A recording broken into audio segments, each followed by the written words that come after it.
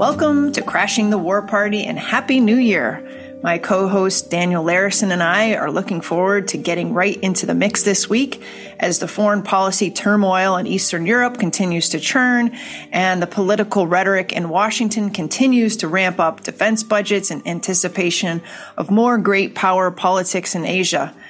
This week, we'll be talking to Ben Friedman of Defense Priorities about his new article, Don't Fear the Vacuum, It's Safe to Go Home, about reducing the U.S. military presence overseas. But first, let's talk about the shifting balance of power in Latin America. On Friday, the opposition legislature voted to terminate its interim government, ending the leadership of Juan Guaido, who since 2019 had served as the face of resistance to the country's authoritarian government. As you remember, Guaido declared his party and as the head himself, interim president back in 2019, citing the illegitimacy of President Nicolas Maduro. The U.S. and Western powers backed him with the belief that his movement was strong enough to overthrow Maduro's regime, which had become despotic, driving the economy into a downward spiral, sending millions of Venezuelans to flee the country, many to the United States in recent years. But Guaido turned out to be an empty suit as well as an empty promise, and now Washington, as well as other Western powers, seem content to start working with Maduro to help enact reforms rather than pin their hopes on Guaido. His own peers obviously feel the same. So, Dan, there seems to be a lot changing in Latin America today. Washington is coming to terms with Maduro, while several governments in the region have new leaders willing to buck the West and cooperate with it as they suit. This would include Brazil's new President Lula da Silva, who has signaled that his country, while happy to work with the U.S., will be charting its own course in international relations. At his inauguration this weekend, Lula welcomed envoys from both Ukraine and the Russian Federation. So how much should we be reading into all of this, Dan? And what might this mean for the Biden administration moving forward in 2023? Sure. Thanks, Kelly, and Happy New Year. So the decision by the opposition legislators was, I think, really an overdue one. They finally admitted what had become obvious to a lot of people outside of their camp a long time ago, which is that Guaido simply didn't have the backing or the influence inside Venezuela to make the kind of difference that they needed him to make. And really, why would he? He was installed as the representative of one of the smallest parties in the National Assembly. It happened to be his party's turn to lead them. And so he was catapulted forward as the voice of the opposition, as the face of the opposition, when he didn't have really that much backing in the country. Of course, initially there was a lot of enthusiasm for his cause because there was a hope in Washington and I think in Miami for a very quick overturning of Maduro's government, but there was really a critical error in assessing Maduro's staying power that has led to the failure over the last 4 years that we've seen. I think what it shows overall is that the policy of trying to isolate Venezuela, to try to strangle them into submission, has really run its course. It's revealed its bankruptcy, both moral and political, for all to see. As the broad sanctions that the U.S. has imposed on them over the last many years have only served to make the humanitarian crisis, which was already quite bad, even worse than it was. And so, and of course, neighboring countries have their own interests to look after, which is why you have the Colombian government now restoring diplomatic ties with Maduro, President Petro meeting with Maduro, which would have been unthinkable under his predecessor. And President Lula, as you said, in Brazil is also open to restoring those ties in recognition that engagement is more likely to produce some sort of positive change than the same old approach of isolation and punishment. And so I think the opposition has finally come to recognize political reality. According to one recent survey, Guaido's popularity or approval in Venezuela had sunk to 5%. not 15, 5%. This is as abysmal as it gets. Yeah. And so they now have an opportunity to chart a new course, trying to negotiate with Maduro and deal with the de facto government as it is, rather than try to pretend that they can somehow simply push it out of the way. And the U.S. should also be rethinking its Venezuela policy a lot more, too. The Biden administration got off to the right start at the end of last year by easing some sanctions. There were very modest steps, granting a license to Chevron to resume production and exporting. But they need to go much faster and go much further than they already have gone. And I fear that there are a lot of people in Washington who look at the situation in Venezuela and think that the sanctions are somehow working to force Maduro to negotiate, when really Maduro is the one who has forced the U.S. and the opposition to the table. And so if they believe that sanctions have somehow worked or made progress, I think they're learning the wrong lesson. They need to move much faster with sanctions relief to aid the ordinary people of Venezuela, who are the main victims of those sanctions. And the U.S. is going to have to face reality that Maduro is the de facto president, at least for the next couple of years, if not longer. And they're going to have to deal with him as he is. And so overall, what I think we can take away from the last 4 years' experiment in maximum pressure regime change attempts is that our government shouldn't listen to ideologically motivated exiles. It shouldn't set unrealistic goals, and it shouldn't use the blunt instrument of sanctions to pursue those goals, which you'd think they would already know from past experience, but unfortunately we have to keep relearning these same things over and over. Yeah, I mean, I don't, and I'm sure you remember because it wasn't too long ago, but back in 2019 when Guaido had declared himself interim president with the backing of his party, that Washington was cheering him on. And it wasn't just the Trump administration, though that had a lot to do with it. That was fitting their narrative for regime change, obviously. But I feel like the old centrist neoliberal Democrats as well either had nothing to say or were cheering him on. And the mainstream media was cheering him on. Here was a young, I don't know how old he was at the time, like maybe 34, a young, fresh-faced purveyor of human rights and resistance to Maduro's despotism, coming forward and bringing people into the streets. And there were protests in the streets for, I don't know how long, maybe a week or so, until they diminished. But there really was a spirit in the air, like something was going to happen, that Maduro was going to be pushed out. And it took a while for the realization that either it was going to happen and it was going to take a long time and a lot of work, or it was just pie in the sky. And if you remember, in 2020, there was an actual attempt at some sort of military coup.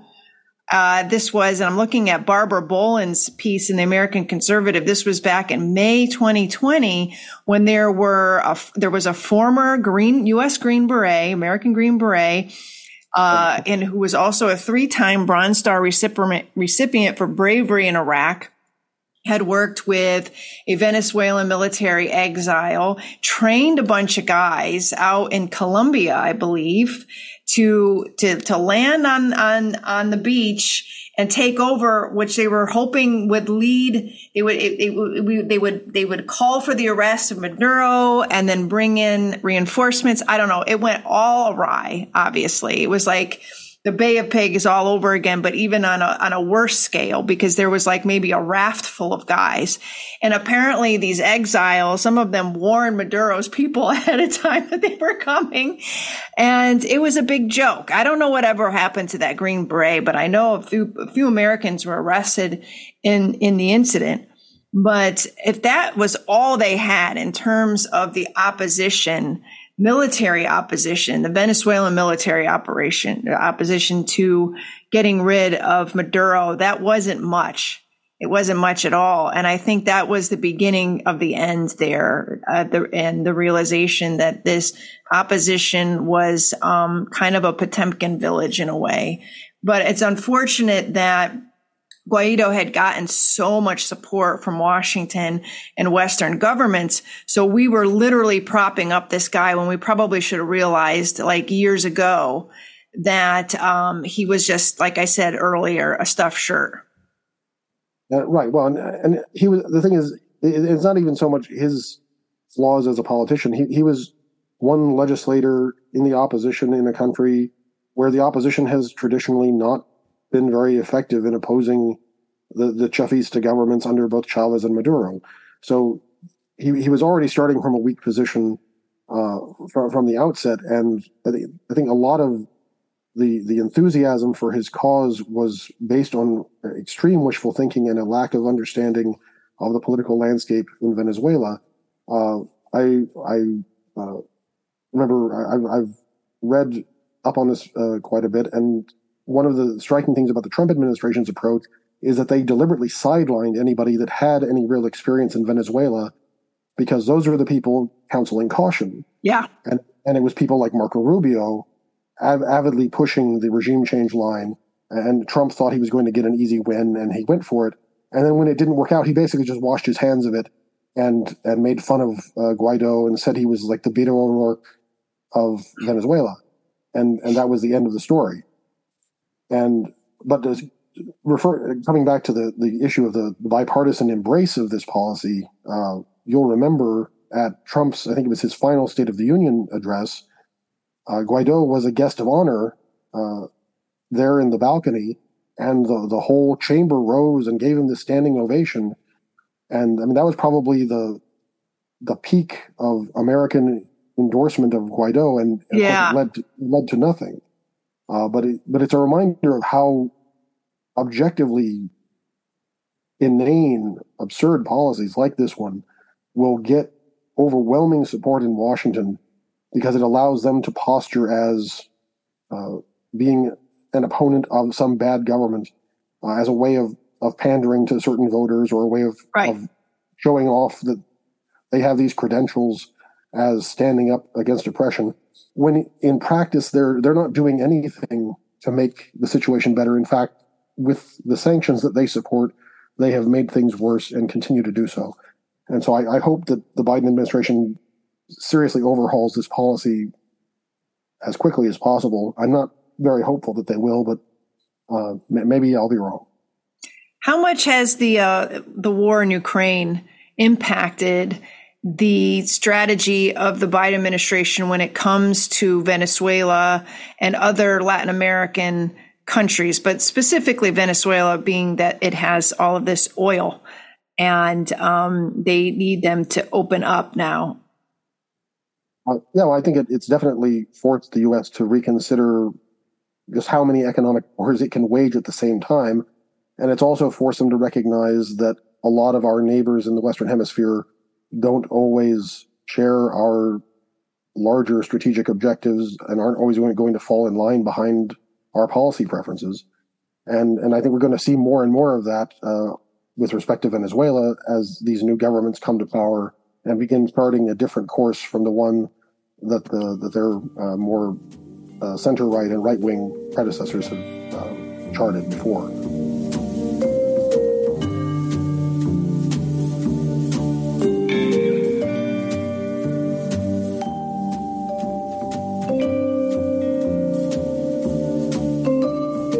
Our guest today is Ben Friedman. He is Policy Director at Defense Priorities and an adjunct lecturer at George Washington University's Elliott School of International Affairs.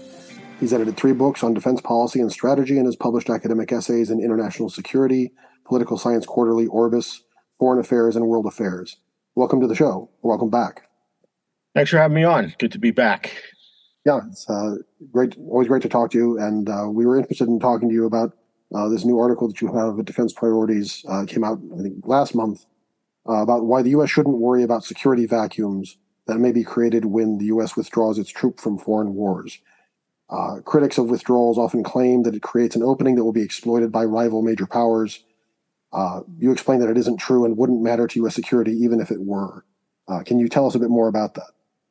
Yeah, the argument is that there's this conventional wisdom that says, as you summarized, that we're in danger when we leave various countries such as Syria, Iraq, or previously Afghanistan, or even regions like the Middle East, or in some sense Africa, even though we don't have much of a presence there, that if we leave, that is, have fewer troops or less active in terms of our foreign policy, that will leave a vacuum behind, and some adversary, usually our so-called great power rivals, China or Russia, will step in and gain something that is dangerous to the United States, that we're essentially ceding them, like a piece in a game that will come back to haunt us.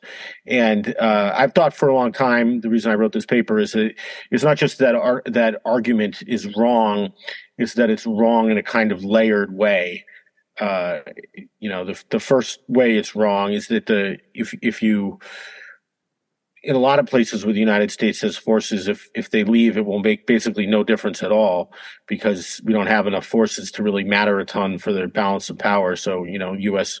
military missions in Niger and other parts of sub-Saharan Africa, I think, probably fit that bill, where it's not that we probably won't leave any kind of vacuum behind, which is just a lack of central power. And then the next reason that the argument is wrong is that if there is a vacuum, which in some cases there certainly would be, as when the United States left Afghanistan, the power vacuum would be resolved to the benefit of local political powers, not other great powers or U.S. rivals that are equally or nearly as distant from the country in question. So as in Afghanistan, it wasn't like some people claim that China somehow stepped into the breach and started reaping all kinds of rewards from the fact that the United States was no longer fighting a futile war there. It was that the Taliban, who were obviously one of the local powers, along with the Afghan government, just took over. And I think, if we left Syria, it would probably be to the benefit of the government of Syria, the Assad regime, Assad government. And so oftentimes that's how it would go, that the local powers would benefit. So the, vacuum would be very temporary and locally resolved phenomenon. And then, but I think the most important reason that the most important argument in the paper is basically that most of the places that we have forces, if indeed we left the vacuum behind, and if there is some way that China or Russia or somebody else could gain something, it just doesn't matter to our security.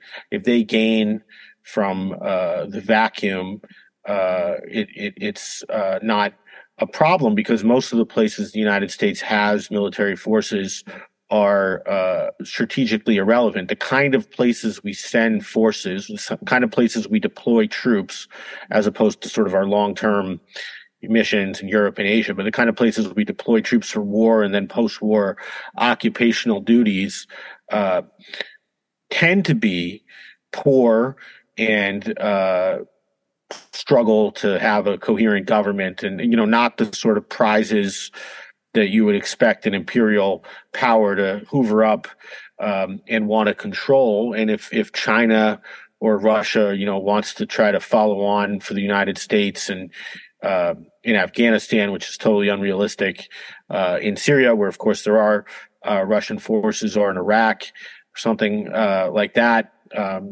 it's probably going to be their problem, just as it was our problem. Trying to take over in Syria, for example, is sort of a civil war management opportunity.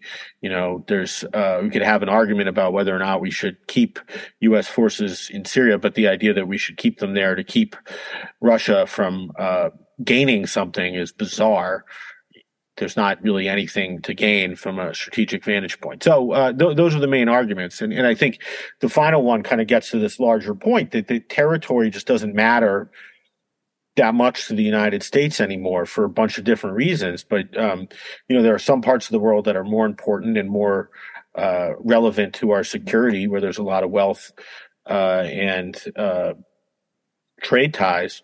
But even there, I think it's hard to make a case, so in Europe or East Asia, it's hard to make the case, given changes in technology and the fundamental security that the United States enjoys due to geography and military might, especially nuclear weapons, it's hard to make the case that we need to be present really anywhere in the world in order to be safe. So, that's not the only reason that we might that people might advocate to have troops in Europe or Asia or something like that. But this idea that, somebody else is going to take over if we leave, and therefore we need to be there, I think, is something that needs to be fundamentally rethought because we're so secure, and because our rivals in China and Russia are just not capable of taking over enough territory that, outside their home, that it would really threaten us. Sure. And well, because our security doesn't depend on being involved in these places, certainly not militarily involved in these places. It's curious how this framing of great power competition has become one of the standard justifications for maintaining this presence, whether it's in various African countries or in the Middle East.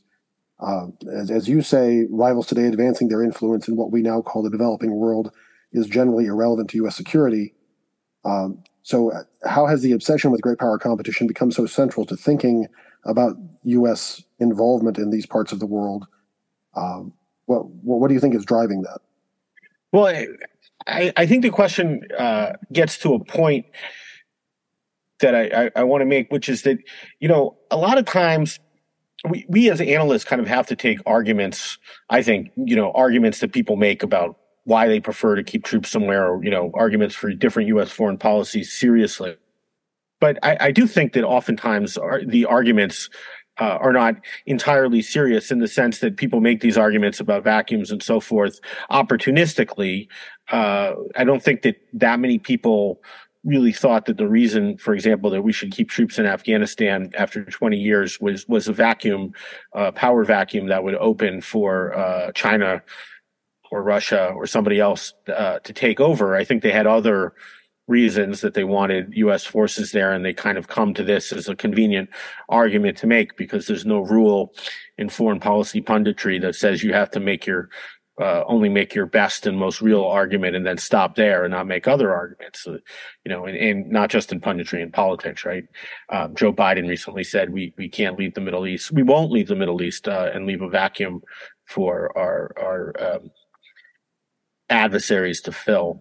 But so I think that it's the argument is made opportunistically by people who are concerned that the United States might be leaving the Middle East or leaving particular military engagements, and it's sort of trendy to make the argument that the real danger is vacuums, but it's trendy because it shows an exhaustion of the fundamental arguments that they have. If you think we should be in Syria because of overthrowing Assad based on some bank shot idea that if U.S. troops stay there, we'll support the Kurds and eventually some democratic force or something will take root. I think you've at this stage reached the conclusion that nobody believes you. And that's not a good argument. So you say, well, also it would leave a vacuum behind. So I think it's just sort of a convenient argument that people make to justify interventions, and we have to take it seriously. But at the same time, kind of like domino arguments for Vietnam, be alive to the possibility that this is just sort of a rationale that people throw on top of something they did for other reasons. Hey, Ben, thanks for coming on the show and Happy New Year. This makes so much sense to me, and I think it makes sense to a lot of Americans, but is there any constituency in Washington to support even talking about getting troops out of certain places, whether it be the Middle East or Europe?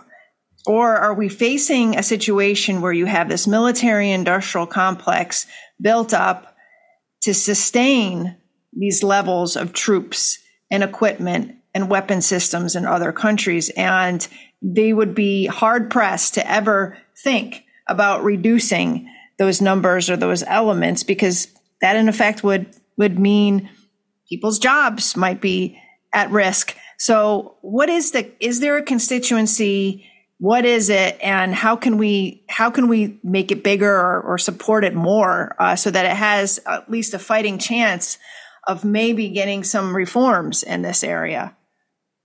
Well, part of the answer is something I should have said in response to the prior question, which is, this idea of great power competition was used as a way during the Trump administration to try to shift, I think, at least some attention, if not forces, out of the Middle East. The authors of the Trump national security strategy, at least some of them, were hoping that they could focus on China and Russia. And to me, it was always kind of silly because great power competition never went away. It just, arguably there's some intensified competitive elements due to China adding capability. But, great power competition is a continual feature of international politics. But so the point is, it was then thought that we needed to, focus. And so there was indeed a kind of constituency which was quite well situated in the military industrial complex, with people who, think we're just messing around on the fringes of things, in wars that should have ended a long time ago, and, deploying hundreds, less than 1,000 troops to Syria, 2,500 troops to Iraq, not big missions in the scale of the U.S. military in recent history, and that we'd be better off shifting focus. And so now things have changed, at least in this kind of rhetorical realm where the president of the United States dwells, and leading members of Congress, where it's sort of instead of great power competition is now seen to be a global endeavor, not one that requires you to shift. So there's been this kind of rhetorical move of we're totally committed to great power competition, and that's why we need to mess around in Somalia and Iraq and Afghanistan, not Afghanistan anymore, but Syria. So, but it shows that there is at least the occasional glimmers of competition for resources within the military industrial complex, which is just a set of interests and constituencies, special interests really, that have a shared preference for high military spending and an active, militarily active foreign policy. But that does leave room for disagreement, and I think that what we see often in our foreign policy is an effort to smooth over those potential sources of friction by throwing money, of course, more money at the problem. There are always resource constraints, and resource constraints create competition for resources, and thus can lead to some kind of intellectual competition for one set of military industrial complex preferences versus another. But when you boost the military budget by $80 billion, as I think is roughly the amount this year, going into fiscal year 2023, which we're already in, a rising tide lifts all boats. So it's sort of, we spread it out across, like putting peanut butter in a sandwich. We spread out the money across all these constituencies, and everybody becomes at least more happy and less prone to go after each other's little pots of gold, and articulate ideas like we need to get out of the Middle East to have a unnecessary military competition with China that might create useful intellectual competition. So that's part of it, and the other part is you have these horrendous documents like the National Security Strategy that the Biden administration came out with, which says basically nothing except we need to do everything more and better and harder. And so it becomes, to the extent it's relevant at all, which I'm skeptical about, it becomes, the security strategy documents just become these rationales for doing everything, and a way to suppress these glimmers of, resource competition within the Pentagon and between the Pentagon and the State Department, or people who want to do more to spend more on military or on foreign aid to developing countries versus people who want to bomb Somalia more. We just say it's all good things, or from our perspective, perhaps bad things go together, and we don't need to have any kind of competition between goods. They're all mutually beneficial, and we can pay for everything with $900 billion or $858 billion or $1 trillion that we spend, depending on how you count on our defense budget. How much more difficult is it for you to make these arguments writ large when we have this hot war situation in Eastern Europe? We now have 100,000 U.S. troops in the region. I think that's what your particular article or paper says, and probably more on the way. We've heard arguments domestically, but also, the Prime Minister of New Zealand said we couldn't have any security without the U.S. here helping us. I mean, it seems like the arguments that you're making here, which are so salient and so common sense, are being mitigated in real time with what's happening in Europe. I'm not saying that they don't you're not justified. I'm just saying rhetorically, it's really hard to make these arguments when you have, NATO, for example, saying, we are reinvigorated, we're reunited, we have to be here for Ukraine and in the future of European security. We're going to need more. And so how do you combat those rhetorical arguments to continue to make your very salient argument for retrenchment? Yeah, I think it was Elvis Costello who said writing about music is like dancing about architecture. And sometimes writing about U.S. foreign policy has a similar sort of, I'm sure you guys feel that sometimes, a similar kind of attribute where you feel like, okay, I wrote a paper. I'm going to expand on it in future writing, and I think I do a pretty good job dispensing of these arguments. But in some ways, there's sort of a vibe, right? There's a feeling of which I think you're describing, Kelly, of the United States back, and we're back because we were able to give a lot of money to Ukraine, and they have done a surprisingly good job defending their homeland against Russia. That doesn't really have anything to do from an intellectual standpoint with, what the rationale is for keeping U.S. troops in Syria, or really even what we're doing in the Middle East. Sort of a different kettle of fish. And it really doesn't even have anything to do with adding 20,000 troops in Europe, which we it does in terms of we're thinking about fear of Russia, but it's got nothing to do with the success of the war in Ukraine. It's just sort of a gloss we put on our normal deterrent posture in Europe in a time of, uproar and excitement. We sent a bunch of new troops there based on some kind of fear that, Russia would march on into Romania. Not a really sensible thing. So, the question is, how do you fight against that kind of feeling? And I think the answer is it's hard, but part of it is just to sort of try to separate things out and say, look,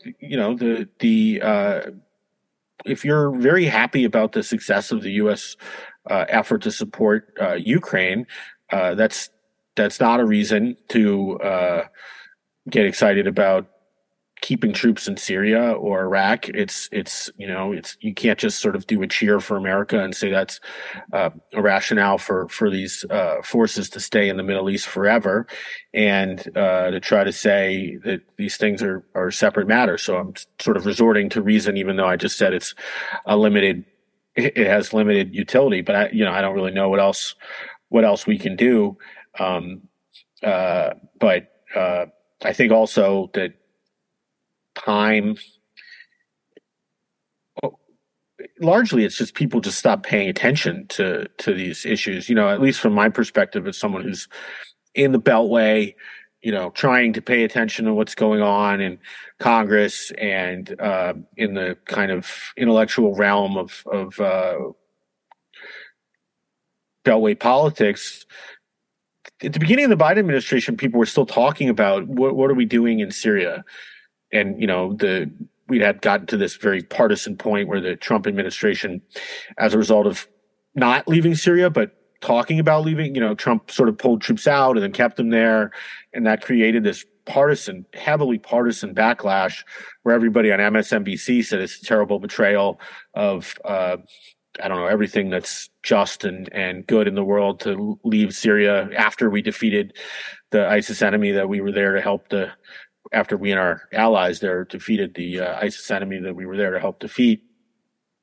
But now it's just, you can't even find a news story about what's going on in Syria. The fact that we have, I think, 2,500 troops in Iraq seems totally irrelevant and boring to people who consume news.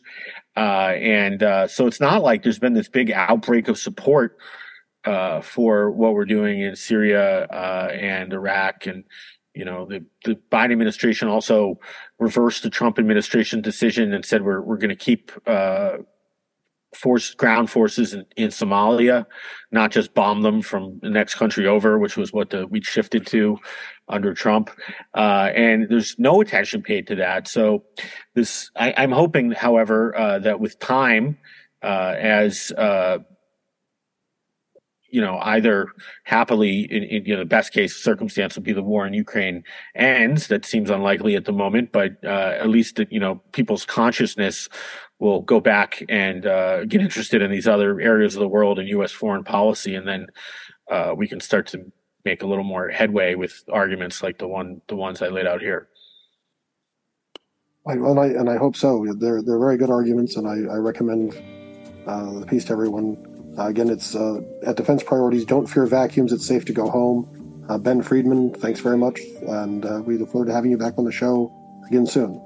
Yeah, good to talk to you guys. Thanks, Ben. Bye.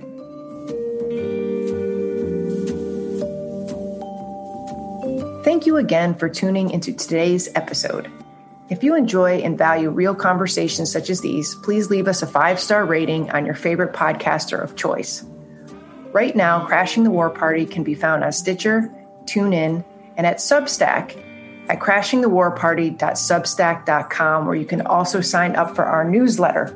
Special thanks to our editor, Remzo W. Martinez, the Crashing the War Party team, and to you, our listeners. Let's create a more peaceful world, one episode at a time.